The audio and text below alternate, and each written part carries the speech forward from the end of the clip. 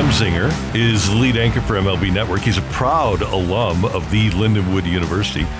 Loves college football, loves to tailgate, and needs to find a tailgate this weekend, or at least I need to find a tailgate this weekend. Greg is with us on the Brown and Crouppen Celebrity Line. I don't know what to do. I don't know where to go.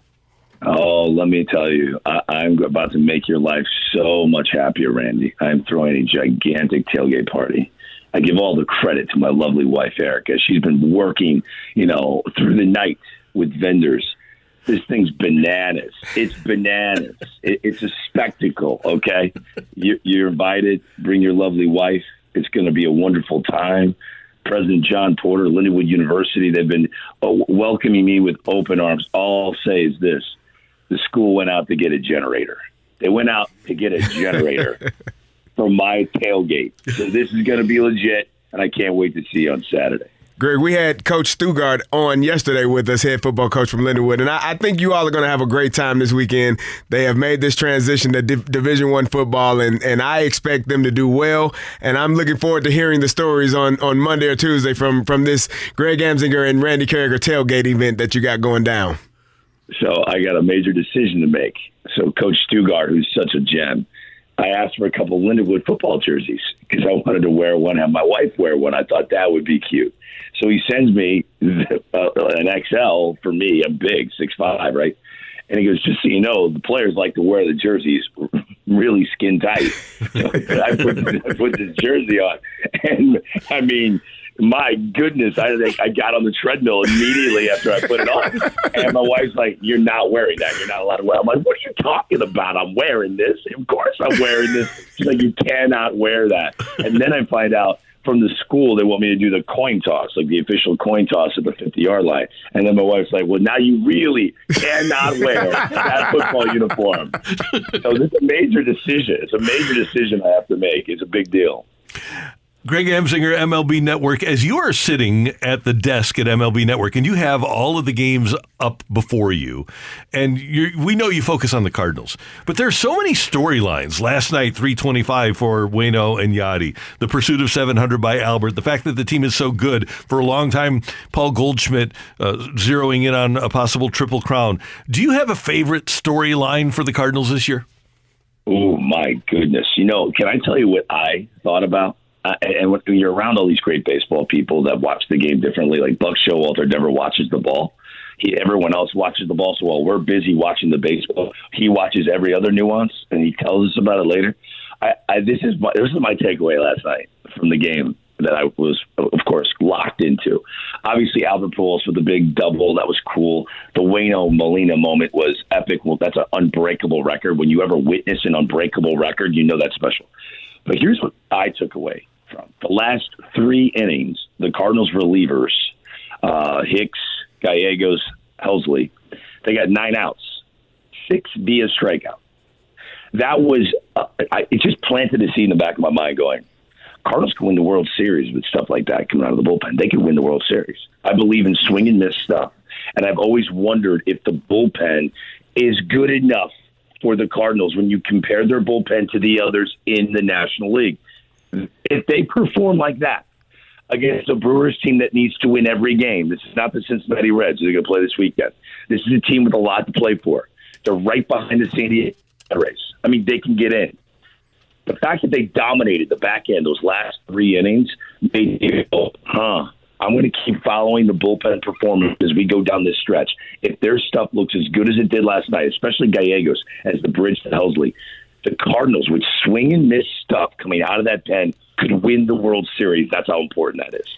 Greg, that's one of the first things that I talked about with Randy when we came in was the 7th, 8th, and 9th inning, how those 3 performed. If you can get your starting pitcher 6 innings and get those 3 to come up in the 7th, 8th, and 9th, you're good. And then if you need Quintana to be come in and get out a lefty, you have that as well out of the bullpen. I think that last night was a sample for their playoff run and how they plan on going about it. Did you see that as well? Is that how you thought about it? Look, yeah, at the end of the day, when you compare the Cardinals starting rotation for any postseason series to the teams that they will face, they will be on the shorter end of the conversation poll of which starters got more swing and miss stuff. When every moment is heightened and every player is inevitably playing tighter because it's a playoff game, when the ball is in play, that's a dangerous thing. The teams that get the swing and miss, the teams that don't strike out on the other side of the spectrum, the Kansas City Royals when they won the World Series, Houston Astros cutting down the strikeouts, they eventually win the World Series. The teams that make more contact offensively, the teams that strike people out when they're on the mound, that's the special sauce right there. The Cardinals front line starters are not going to win the strikeout game. They're just not. So when they hand it over to that bullpen, can those guys be the polar opposite? Can they throw high octane with tons of spin and get swing and miss? And based on last night, the answer is yes. And if they can continue to do that, they can match up with any of the teams. Because right now, the National League's where it's at. That is where the best team in baseball will reside. Whoever wins the NL will be my pick to win the World Series. Greg, I want you to hear something that Adam Wainwright said last night. I mentioned to him that the Cardinals, who are second in the National League with their 48 home wins, only the Dodgers have more, and the Cardinals only trail, and I know there's not a lot of runway left, but they only trail the Mets and Braves by 4 in the loss column. And I asked Adam if that was kind of a carrot for this Cardinal team. Here's what he said. It's right there, right? Might as well reach for it. That's what we're trying. I mean, that's something we decided a week ago or so. It's started looking at that Mets Braves team, and I don't want to give too much away because I don't want them knowing we're trying to catch them, but they probably know that. That was something we decided as a team that, you know, the worst thing that can happen is we get complacent and get comfortable with this big lead we have. There's an opportunity ahead of us to reach that carrot that you said, that whoever's ahead of us get that number 2 seed. That's a real thing. That could happen. I mean, I've seen this team come back from 10.5 in September. So, you know, 4 doesn't sound like a whole lot to me. Your reaction? I love that. I mean, that's just being completely candid, going, if I can pick playing the Dodgers before the NLCS or wait to play them in the NLCS, what would I pick? Anyone with common sense would say, I want the Dodgers in a 7-game series with no Walker Buehler in the National League Championship Series. Let's not do a division series with them. If we can avoid that at all costs, that's a good thing. Brilliant. Absolutely the truth. And the fact that he shared that with you is awesome because players do talk this stuff. We're not the only ones talking baseball like fans. They love the game. They're big leaguers for a reason. They talk about the same stuff. So, yes, I love hearing that they want to run down the Mets and the Braves because being the number 2 seed in this bracket will be imperative. Because even if you are to get past the Dodgers, that would be such a grand undertaking. Good luck lining up your pitching and your weapons out of the pen for the next team you got to face on your quest to the World Series. So that's brilliant, and I'm not shocked that Adam Wainwright would say it. Greg, I think that this team is poised to make a deep playoff run. And one thing that happened last night that may be a small thing to some, but it was a big thing to me, Tyler O'Neill beating out a grounder to third base so that Albert could get another at-bat. That's just a soft ground ball to third base that more times than not you may just say, okay, it's an out. But he was hustling, bustling down the line to get to first so that Albert could get one more at-bat, which eventually he was able to drive in O'Neill. Good teams do things like that, and I think that this team is poised to make a playoff run because of small details of that nature. Well, great players can do so many different things on a field, and if we could do a whole show on the Cardinals storylines this year, we've never seen a season like this. So it could be an hour-long show with like 45 storylines. One of them that excites me is that Tyler O'Neill, their best player last year, the best player in the Cardinals last year, has been in hibernation up until the last 3 weeks. The fact that he's back with more confidence than he's had the entire 2022 campaign, and now in the stretch run of September, you got a star back playing center field. He's a super athlete. We know this. He's going to have a gigantic postseason, which we won't recognize as the missed aspect of what the Cardinals needed this year because they're going to win the division title. But the conversation of Cardinals being in the mix to run down the Mets and the Braves is nice. If Tyler O'Neill played the way he did last year, this year, Cardinals would be trying to run down the Los Angeles Dodgers. That's how important he is. So, yes, It was an awesome moment. I'm not shocked by it because Tyler O'Neill can do a little bit of everything. Gold glove defender. He'll throw a guy out from left field. He'll make an incredible diving catch. He'll run through a wall. He'll hit a 500-foot bomb. He'll steal you a money bag. That's an important player to have, and it's almost as if they just got him back. So that's a major storyline to watch. A couple more things for Greg Amsinger. Number one, the Dodgers have the number 2, 3, and 4 winners in the National League. The Astros in the American League are number 1 with Verlander, number 2 with Valdez, number 5 with Jose Urquidy.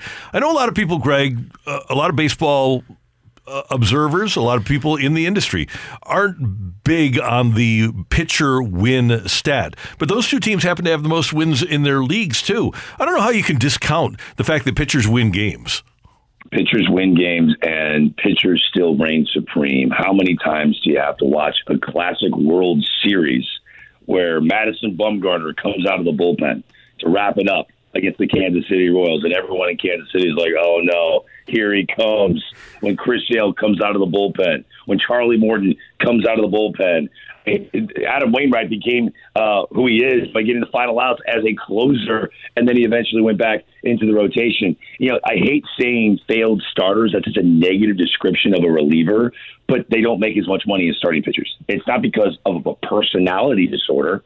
It's because they can't do the things a starting pitcher can do, master multiple pitches, perform like they're in a marathon on the mound and not a sprint. And what you're going to see, to your point, these new rules are all put in place to enhance the significance of the starting pitcher.